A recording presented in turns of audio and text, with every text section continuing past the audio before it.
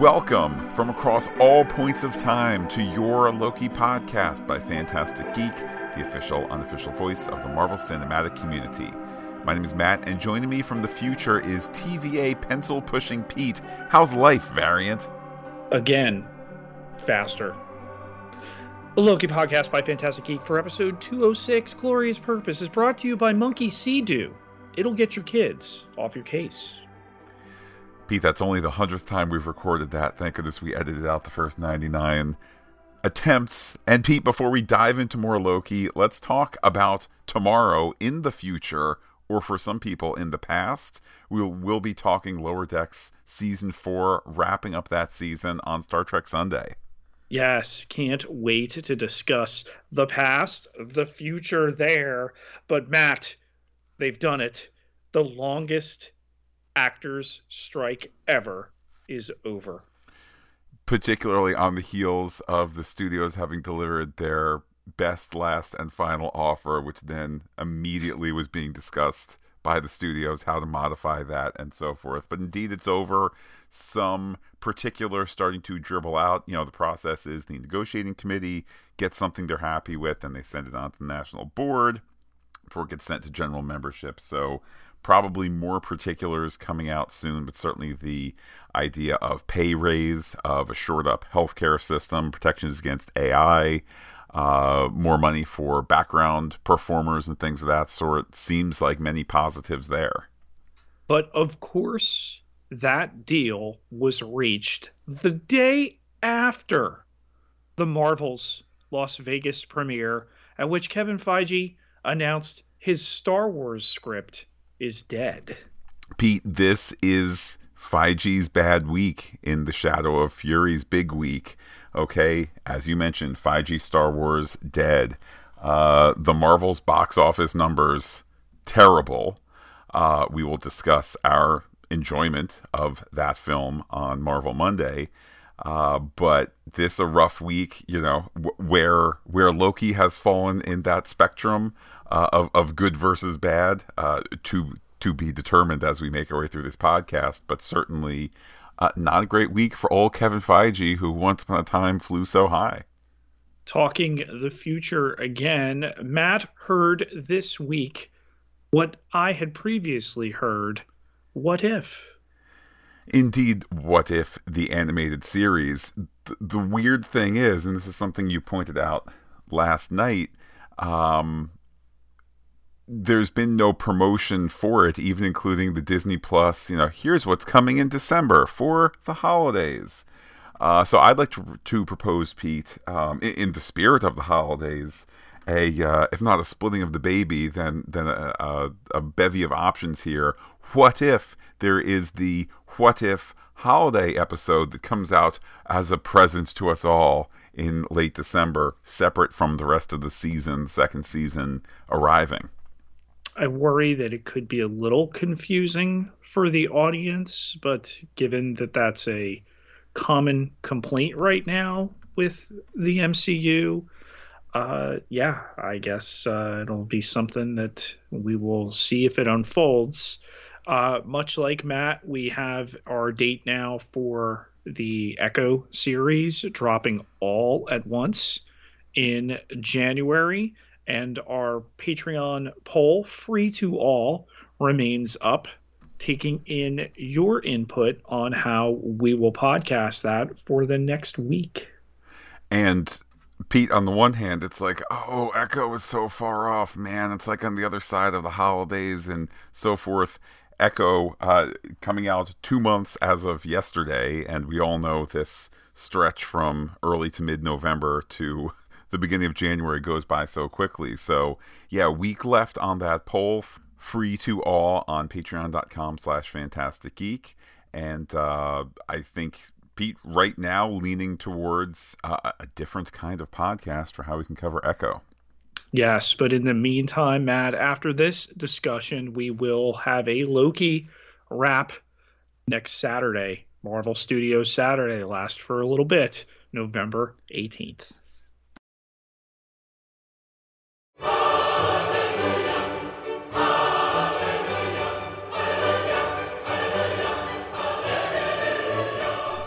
Let's look into the glorious purpose of this episode, also called Glorious Purpose, after the pilot of the series called Glorious Purpose, where a reverse Marvel Studios card gives way to temporal radiation continuing to batter the TVA, as OB explains to Victor Timely what he must do to stop the loom from melting down. Loki time slips into himself, announcing he's back, and watches as Timely turns to spaghetti again. Loki asks OB what they could have done differently, and he says they took too long. Over Walter Murphy's A Fifth of Beethoven, Loki quickly gives directions to Timely to go faster this time, which Mobius picks up on a couple times, but still spaghetti. Then again, not faster, earlier. Loki arrives at the war room and tells Miss Minutes they need her help, modifying the throughput multiplier again and again until Timely takes a few steps out and then turns to spaghetti. Loki goes to R&A to speed them through introductions and walk through the plan with the model. But OB needs time to adapt his multiplier to Timely's device. Loki cuts to the chase and asks OB how long would it take to learn everything he knows about mechanics, physics, and engineering, assuming he doesn't know much, but he's a fast learner and a god. While OB prefers he and Casey work alone, Loki insists. OB says decades and Timely centuries. Loki pauses to consider the magnitude of the statement. And we get the card saying that centuries have gone by. Loki having a new sense of purpose with his advanced mechanical skills, engineering skills, science skills, and so forth. We return to the scene in which Timely is going to have his aura scanned. Indeed, things are unlocked. The temporal storm remains terrible. Timely needs to get suited, run down, put the multiplier into place, press the green button, watch for the trip hazards. Don't put the multiplier down, it will roll off. All the mistakes that we haven't seen Timely make are herein recapped. Loki also technobabbles all of the science needed to handle those expanding rings. It is here dumbing down for the scientists, where Tom Hiddleston really shines with the rapid fire delivery, and then just kind of the, hey, I'm gonna talk to these dullards here, the superiority. From that highest high of conversation there, we have Mobius looking on. What the S are you doing? We, the camera, go downstairs where Timely is ready, his helmet latched properly.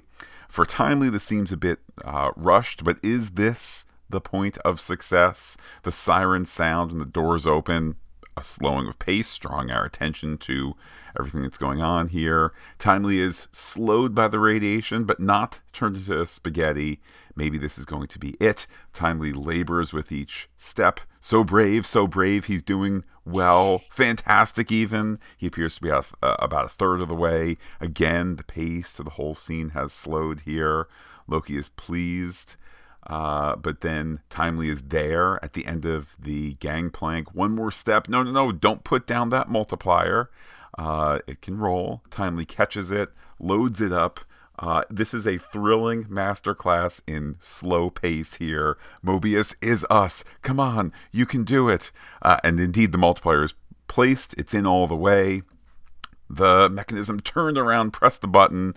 Loki encouraging him to press the button. Timely does. Nothing happens. He has to hit it again. It is sticky. He does hit it again. The multiplier fires, landing in the loom. Success. Loki calls him back quickly. Victor labors back.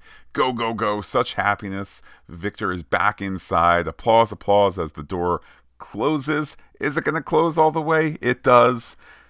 Pumpkins, Pete. Pumpkins. Hopping over the threshold there. Loki hasn't seen this yet and is emotionally overcome because it's gonna work this time. And everybody breaks into applause. OB noting it is working, and Casey reads the loom is stabilizing.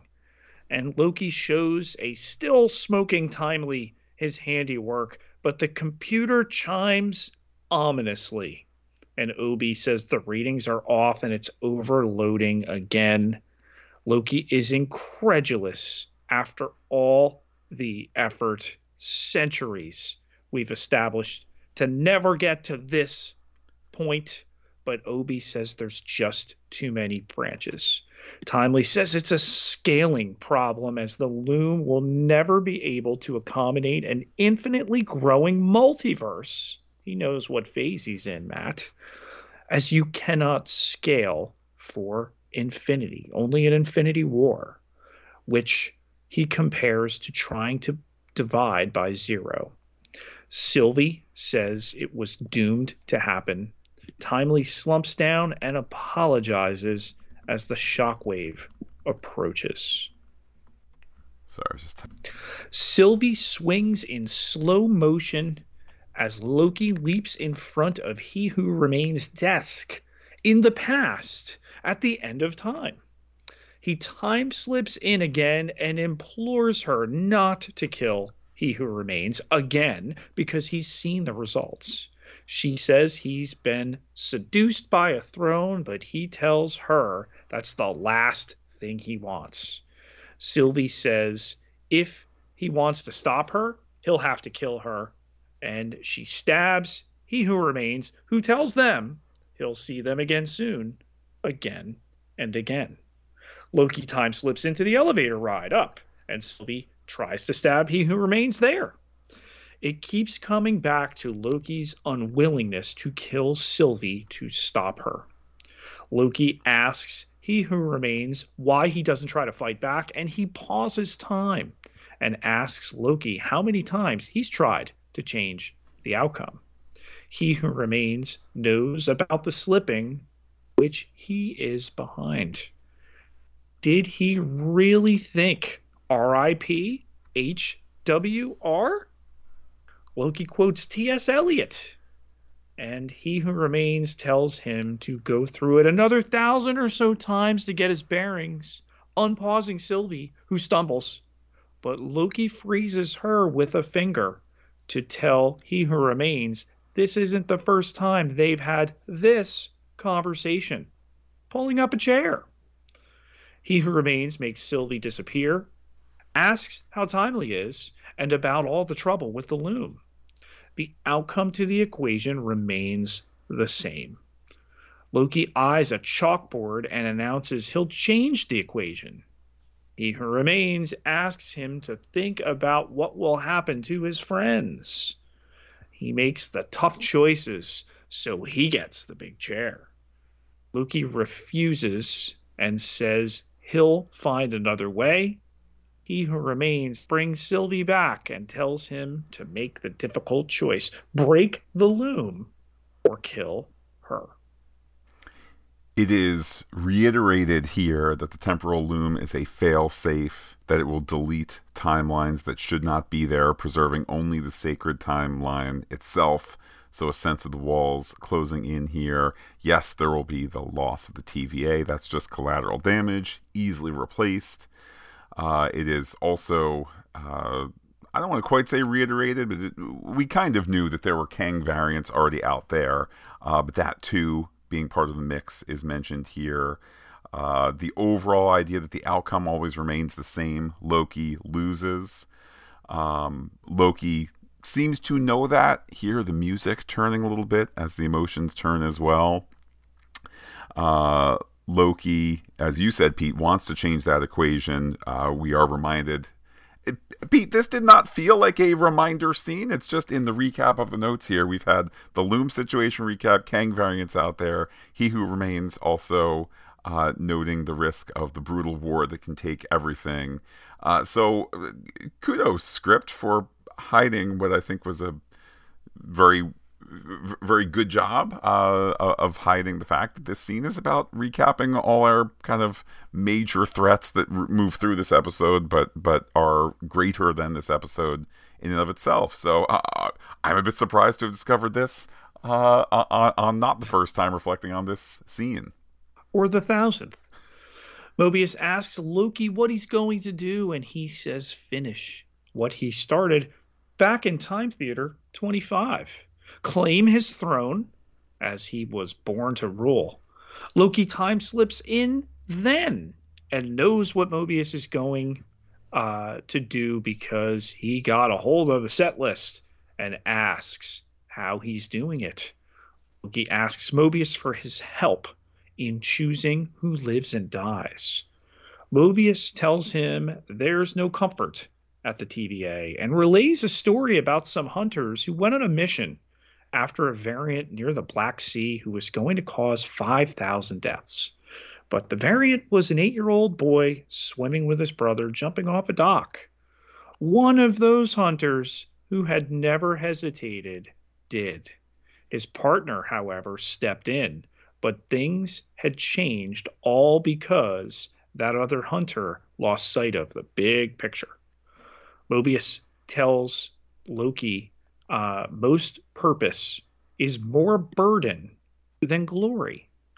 Loki asks him how he lives with it, and Mobius admits he's built up metaphorical scar tissue.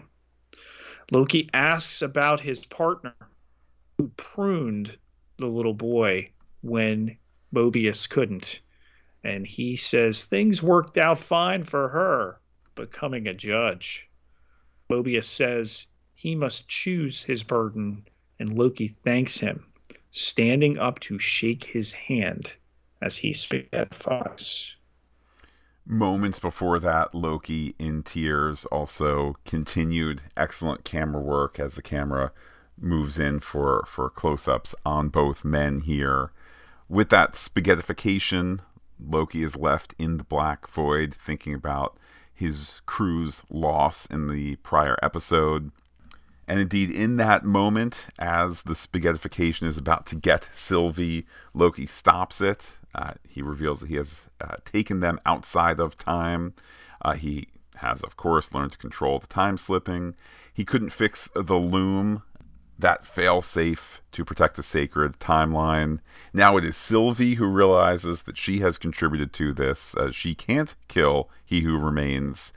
And she's not going to give him a blessing, however, to give Loki a blessing to undo all of this.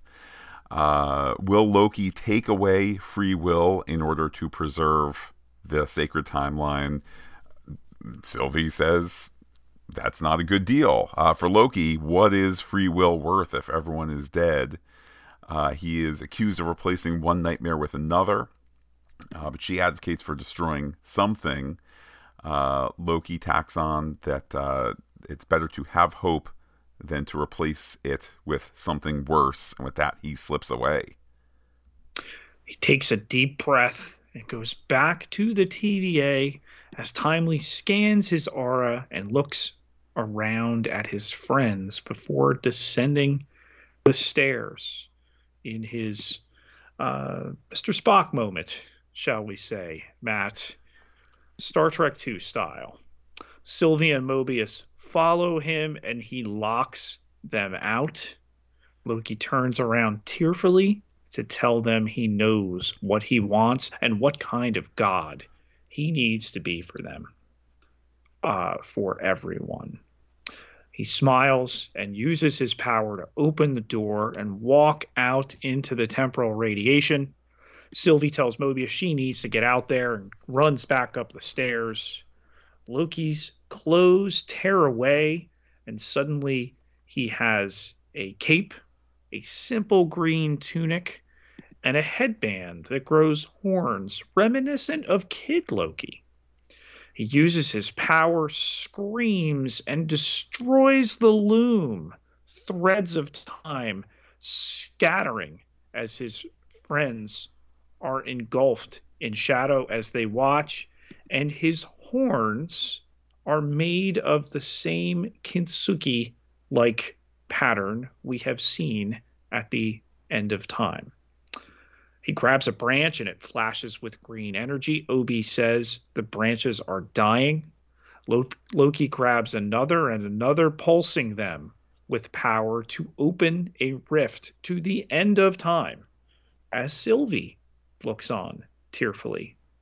He steps off the broken gangway in his loafers up invisible steps, pulling all the branches through and disappearing. Sylvie telling the others he's given them a chance. We cut to black and then see the green power, the green energy, the green magic perhaps continuing to spread as Loki continues to walk up. He makes his way toward the end of time, slowly up the steps, dragging the branches with him to the chair, a chair that slowly grows gold into a throne, one might say. Loki continues to pull the branches around him and sits, the branches seemingly flowing through him. He brings his hands together, energizing them all with his magic. Now one giant enmeshment existing through him, a tree of life, and Loki there as its guard. We fade to black, and we return in the after. The TVA now bears signage with the time tree, Yggdrasil, and the message about growing together as they nurture their nature. As B-15 steps out into the TVA bullpen, where the monitor now bears the same tree-like image of the branches. She praises analysts and offers support. Obi and Casey revive Miss Minutes as she checks on them, asking if they're sure she won't try to kill them all. Obi shrugs. She asks if Casey is headed to the war room and if he'd let them know she'll be up in a moment, he'll do her one better and save her a seat. B-15 finds Mobius at his desk with reports on the variant of He Who Remains.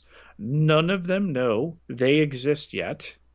The risk report threat identification has a grainy black and white image of Kang, and Mobius explains that one caused a little bit of a ruckus on 616 adjacent realm. That would be the quantum realm, but they handled it. So they're all good for now.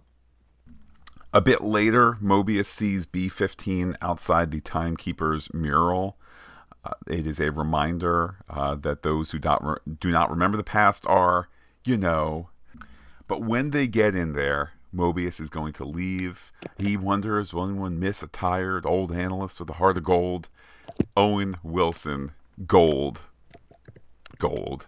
Some people will, of course, miss him. He needs to see what he's been protecting for all this time. B-15 says that she will leave open a seat for him. But it's B-15 who is needed there. Is Mobius scared? He says he is. And they separate. In the war room, there's a hive of activity, a serene synth playing for we, the viewers. It is clearly a place of cooperation. In his workroom, OB has a new yellow-hued TVA handbook and looks at it. Written by who, Pete? Him and Victor Timely. Look at that. Sharing authorship. It's a beautiful thing. We briefly go to Chicago, 1868, where young He Who Remains, young Victor Timely, had been given a handbook. Here we see nothing is left on the sill. Elsewhere, Renslayer, still in her old-timey garb, awakens, looking up at a pyramid. She's in the void. Indeed, having been pruned when last we saw her. There's a partial TVA logo under her by the weeds. And then, Pete, it's the old prune monster coming back from last season, though. unseen here because Pete, why overtax those VFX people? Give them their 9 to 5 and some time with the old fam. My notes say Eliath shrieks and his purple energy reflects off her face. Conveniently. At Don's house, we see Don Mobius, the happy dad of 2 crazy sons. All right, they're going to pause this ruckus, head on inside for dinner. More TVA Mobius looking on from afar. Sylvie joins him, noting that the yard needs a bit of work. Mobius saying, no, it's perfect. Sylvie feels that it's weird that Loki is not there. With that, it's the time for parting. Sylvie will see Mobius around. She's headed to Shrug, and which is just a writing choice. Mobius is going to wait here for a bit and just let time pass. And Pete, though not entirely done with the episode, that's a wrap on these 2 characters for She now. leaves through a time door. He stands there for an extended moment before, through the branches of green-hued time, Loki looks on bittersweetly for a beat before the title card. A title card with, again, some of Natalie Holt's best music. I had wondered what shall remain after the photo credits. Disney Plus did not shrink and did not suggest the next thing. And I said, oh, that means there's something coming. I sat through the VFX credits, the music, the special thanks, the tax credit, the language credits, Virusa in Limbs Romana, Slovens Ken Versus, Turkey Islandiga, and then, Pete, it was over. Hey! Oh, wow. Wow. Wow.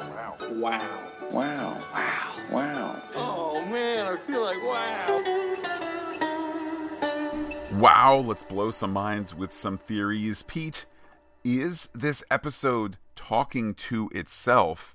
This idea of a scaling problem, is this a metaphor for the MCU being unable to handle the volume of work required by Disney Plus? I don't think it's quite that meta intentionally. Ironically, it would seem to cut off that way. Similarly, no Loki will return for season 3. We have heard from head writer, had this continued to go forward, Matt, could be anointed showrunner, now a formal designation, thanks labor movements and strikes for the Writers Guild going forward, that there may be more. We'll see, but it seems like this series is probably over, and some comments from Tom Hiddleston suggestive of that as well. On Jimmy Fallon, he said, it's 14 years of his life. It's 6 movies. It's 2 seasons. You got 2 episodes, beginning and end, bookended with the same title. This really kind of seems to be it. And Matt, if they're going to leave this character, if he's going to leave this character, of course, the stories always continue in our hearts, like we, talk about on the podcast all the time, particularly you, Matt. But would seem to be the place where it ends for him, where he gets off this ride. And if that is as the plan stands now, I will say that the closing minutes of this episode left me dissatisfied. I'm okay with what? Say otherwise. Okay. I'm okay with where we have left off with Loki, and if we never return to Loki, I get it. He's now once again a timeless god doing timeless god things and so forth, and I fully appreciate the story arc of from a baddie to a goodie and all of that. From selfish to selfless. Totally get it.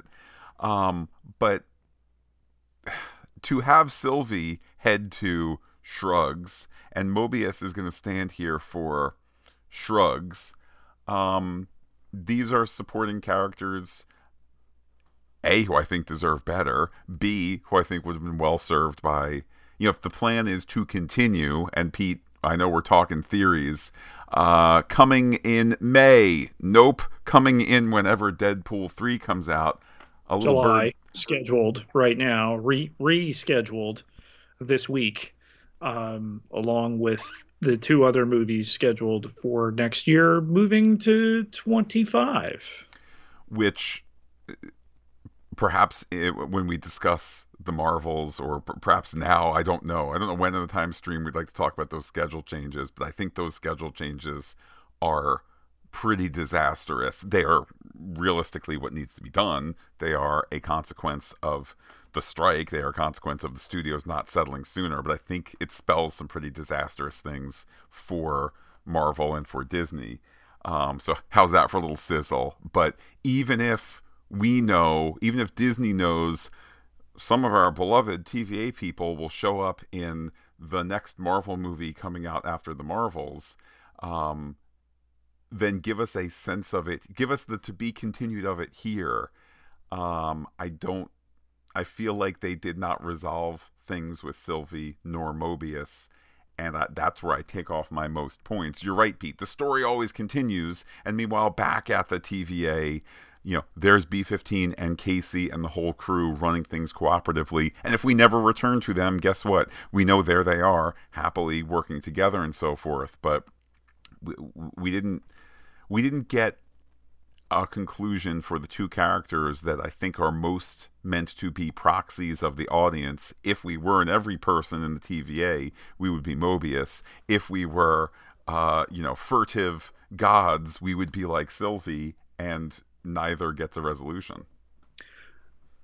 You got the Hollywood version of that with Mobius. He had the pensive moment there. For so long he had resisted seeing himself where he came from on the timeline. He's going to check out what they've been protecting. Really like the way that they leave him there, and that Loki is watching them both. Could I have asked a little bit more for Sophia DiMartino's Sylvie? I could have. I get the suspicion they're not done with her.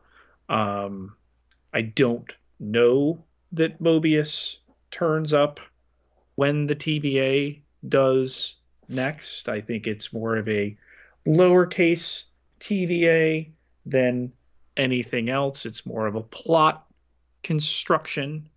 But we'll have to see. These are popular characters. I mean, you can't expect Hiddleston to do this forever. He is rightly a contender for James Bond. I think he's looking into pursuing that as opposed to other things. But I mean, he was 29 years old when he was cast. He's 43 now.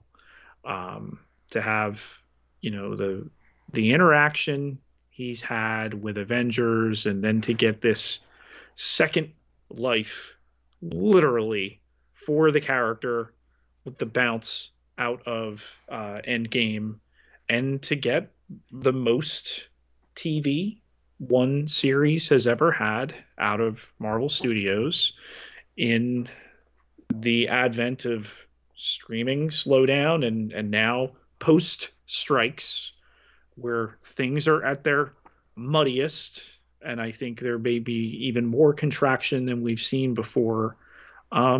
This is maybe about as good a resolution as you could have hoped for with this character, and a way that you leave him on there that, all right, he wants to don the horns again, he can certainly come back. Matt, for all the doom and gloom, and last week we talked about the Variety article, is Marvel in trouble?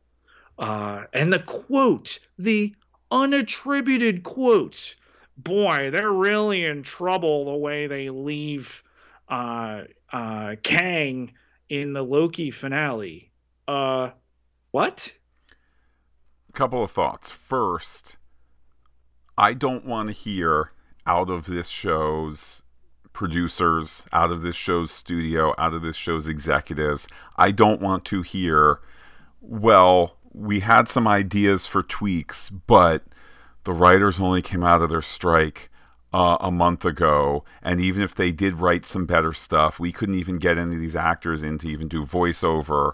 That's not my problem. Is not that this show came out during a strike. So the moment that someone from the executive level says that, I would recommend, as an audience member, dismiss that as baloney, because if they felt that strongly about whether it's anything from the Jonathan Majors issue as a PR concern all the way to, oh my goodness, while walking through the park, somebody just thought Loki's final line should be, and then insert the thing that would have made us all cry or whatever it might be. Oh, but we couldn't do that because of one strike or two strikes.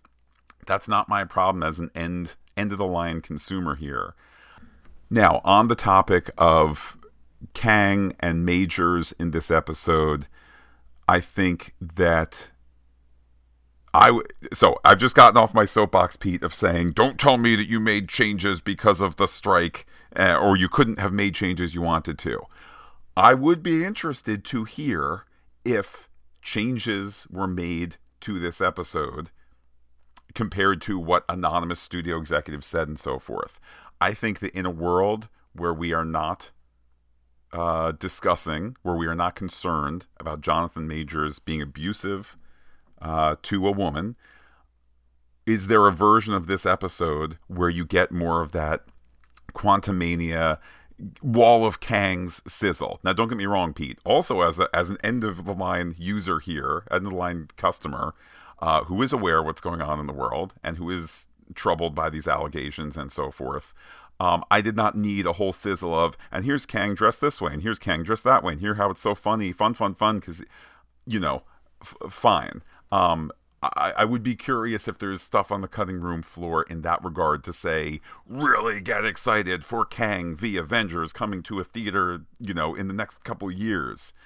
In terms of the body for what was shown in this episode, we were discussing last week how both of us, and I'll highlight that again for myself, watching last week's episode with no Jonathan Majors, trying to say what's the right thing to do here, and searching my feelings for all that. I think that this episode weirdly benefited from, it's new footage, but it's that rerun time loop Groundhog Day stuff, and if that's a baloney out on my part, so be it. I think this guy is probably going to get everything that he has coming to him in the real world, and I don't think this episode makes that much difference one way or the other, but I also don't think, oh man, everything is now screwed because Jonathan Majors was in this episode. I think this is going to come and go. His participation in this episode is going to come and go. At least, again, the episode that we got, I'm listening to hear, was there maybe a different version that had more sizzle, or there's your secret scene and so forth. It sounds like sour grapes anti-Marvel stuff. Nothing that we saw indicates they're in trouble over this. And again, the nature of the character, you need to change the look, you need to change a performer. You can do all of that, even more so than you normally can, to go to John Cheadle or to, the other Cassie Lang that we'll talk a little bit more about in the future.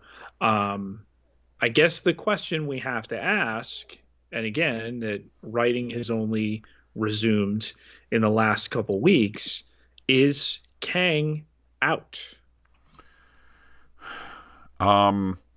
If I'm Marvel Studios and I just got my writers back 3-4 weeks ago,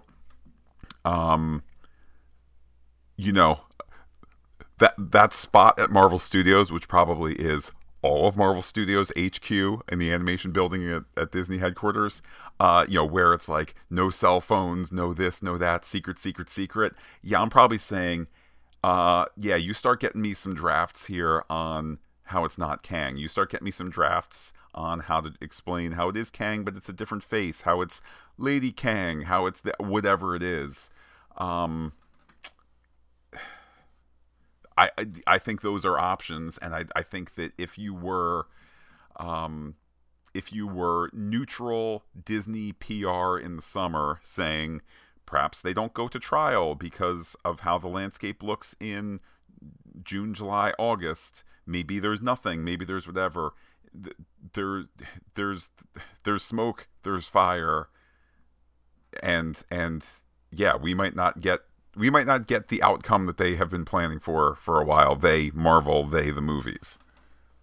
So we're left with the image of Yggdrasil again.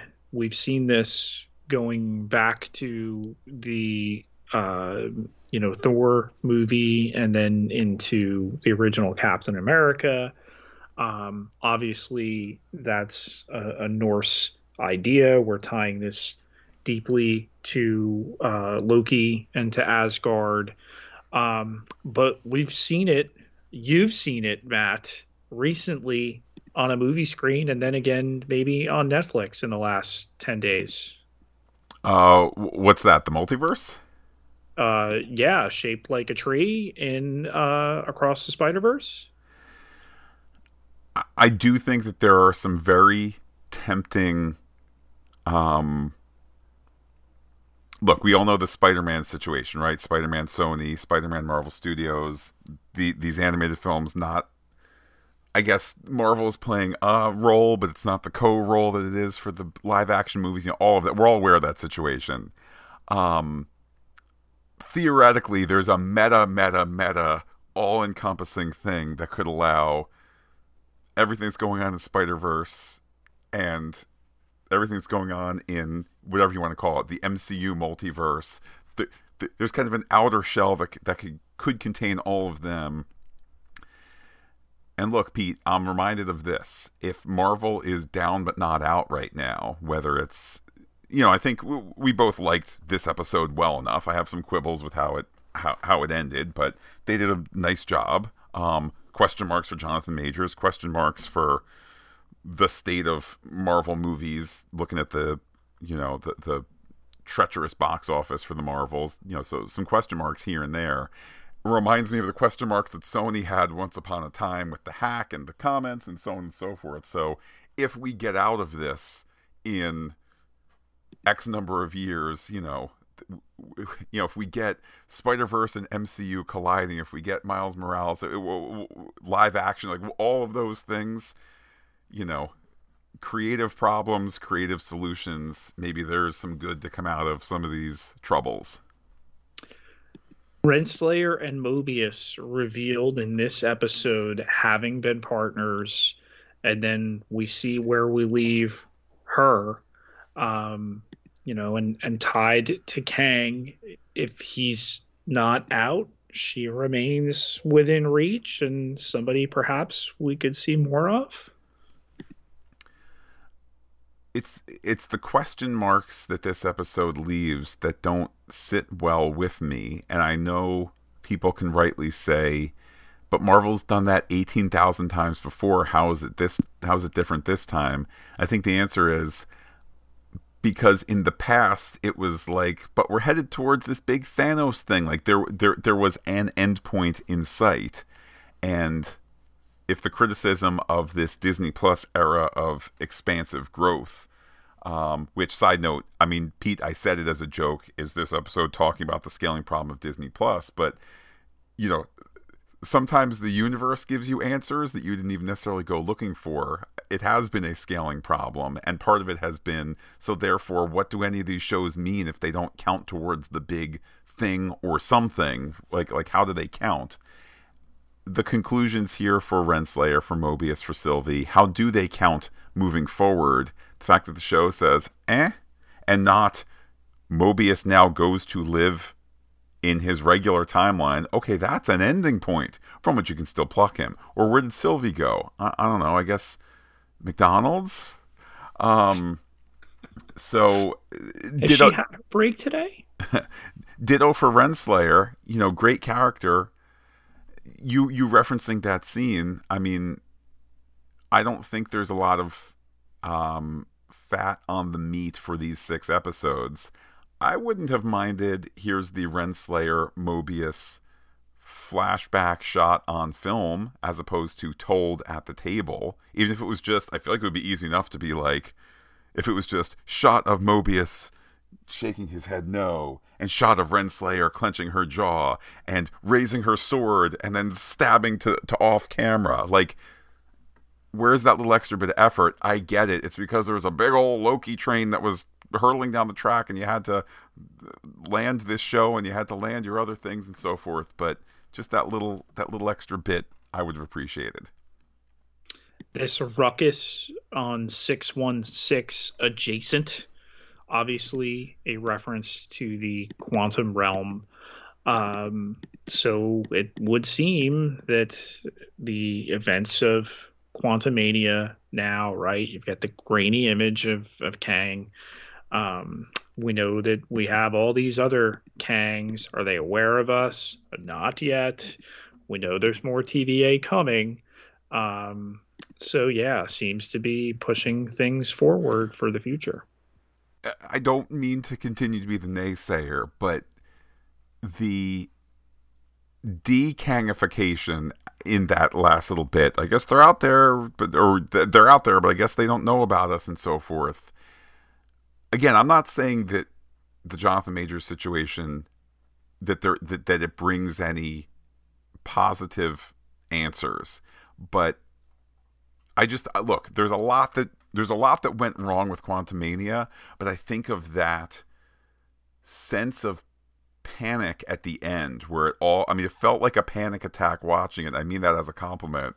Where it's just like, oh, but what if, like, there's just that end there where it's all rushing in on him, and Kang is coming, boom, boom, boom, and then here it's kind of like, oh, I guess whatever. There was a guy and it was a thing, but it was no big deal. Now, if that's because in the summer before the actors' strike, you were recording dialogue as a fail-safe to sit and go, all right, if we need to kind of D-majors this thing, this is the place to start to do it. I'm not saying that's a bad real-world conclusion. I'm just trying to find... I don't know what I'm trying to find. I guess I'm trying to find the truth of the story, which is difficult given all the real-world stuff that's going on with some of these actors, with the property, with the studios, with the corporate, and all of that.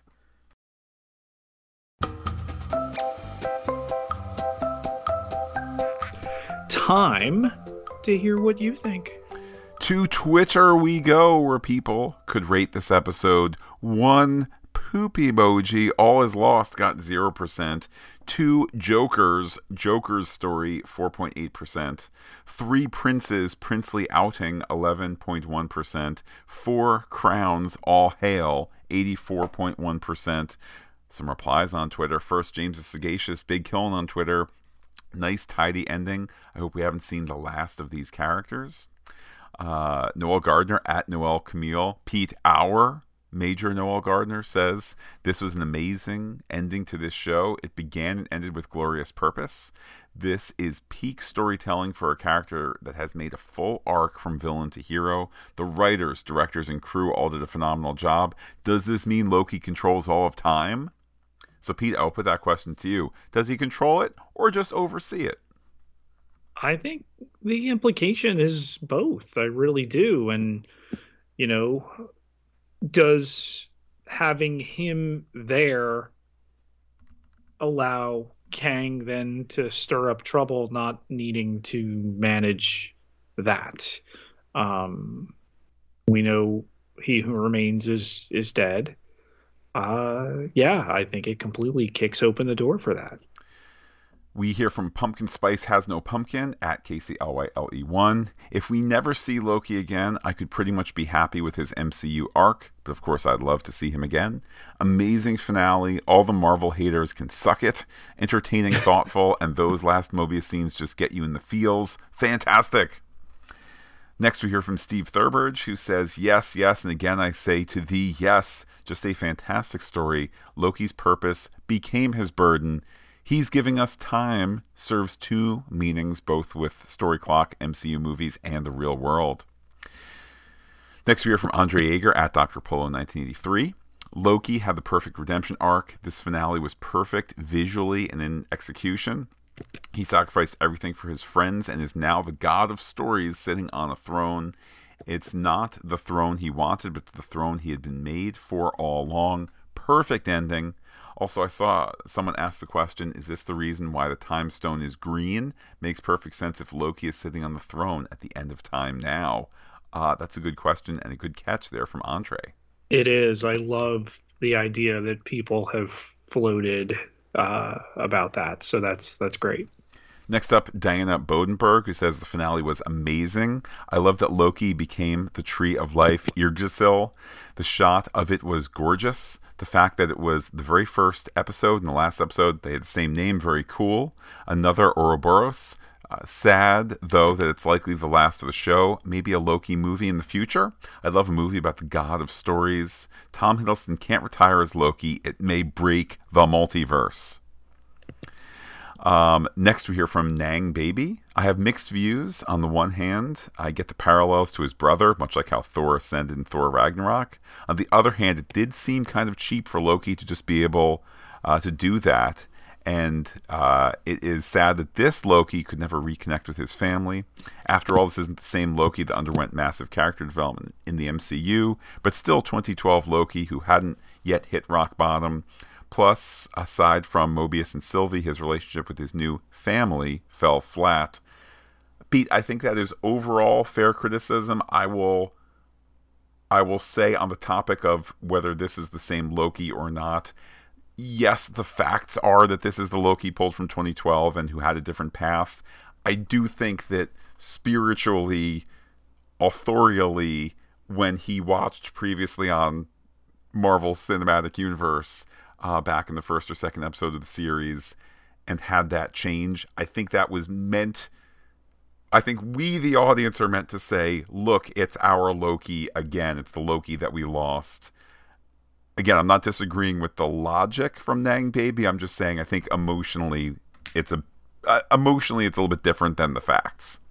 You can't swing as big on TV as you could in the films. So the moments he had, losing his mother, losing his father, faking his death several times, dying at the hands of Thanos, even there having seemingly redeemed himself.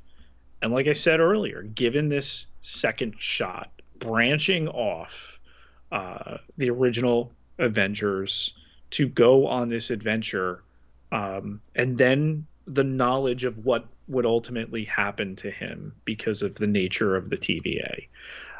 I think he knew and loved these characters differently, apart from the psychological study that is seemingly falling in love with another version of yourself.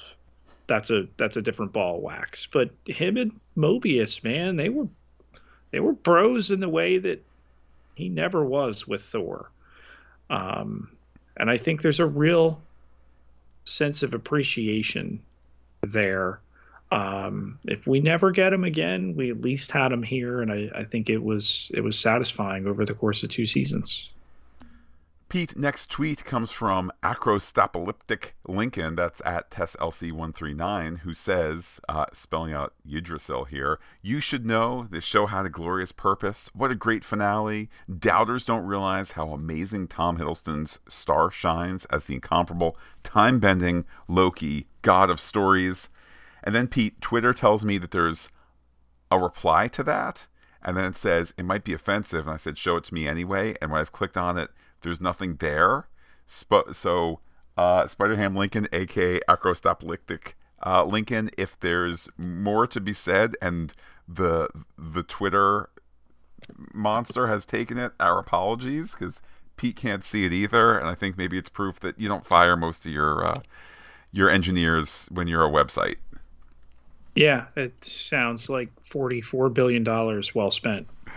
Next, Pete, we hear from @BikeBRH, who says, I reserve the right to change my mind after more thought, but for now, I think this is one of the few times that Marvel actually landed the plane in a finale without any flat tires or parts falling off. @BikeBRH, I appreciate that metaphor, because that's what the Variety article said Kevin Feige was good at, landing the plane in an emergency. So we might agree or disagree, but that's the metaphor. Pete, next tweet comes from @Ameriwitch. It says, as a pagan, I loved it. As a fangirl, my boy. Next up, we hear from Neil Jacoby That's going on the DVD. Absolutely. @Neil R. Jacoby. Amazing episode, might be up there as best episode. Here's to resetting the timeline after some disasters. Cough, cough, Secret Invasion. Next we hear from Jordan, who remains a Marvel. That's @The Mighty Jor. Wasn't this the perfect conclusion to Loki's arc? The first time we see Loki and Thor, Odin tells them, only one of you can ascend to the throne, but both of you were born to be kings. Loki finally gets his throne, but a much more selfless one than he once sought before. In the episode, he tells Moby and Sylvie, for you, for all of us, the same words he told Odin as he hung from the Rainbow Bridge in Thor. His costume was amazing and overdue. His weaving together the streams into a tree was so Norse, which I loved. It's so perfect. I'm just left feeling a little sad at his fate, still wishing we could see him reunite with his brother. And adding a lovely picture here of Loki sitting on that throne. Last tweet, at least from what we can see, because there appears to be further bugs on the Twitter website today. We are from Fael @Ready for Spooky Season, pumpkin emoji, death emoji, which is say @Fael. I liked it and didn't see it coming. I just hate that Loki and Mobius both were alone at the end, loving the god of stories, though. Pete, what feedback do you have on your end? On Facebook, Matt Robert T. Frost writes in simply, episode 206, that had to be the most melancholy ending in Marvel MCU history. Maybe it's the melancholy cinematic universe. Who knows? Anything else, Pete? On Blue Sky, Matt Jack NYC writes, had to take a day to gather my thoughts for the season finale of Loki. I did enjoy this episode as it was funny, unexpected, and emotionally sad, but I'm not sure if it redeemed it enough for me. Also, there are way too many things left unanswered, similar to Lost. I would disagree on the Lost connection there, but I'm glad I'm not the only one who maybe wasn't blown away by this, because Pete, we welcome the variety of perspectives here.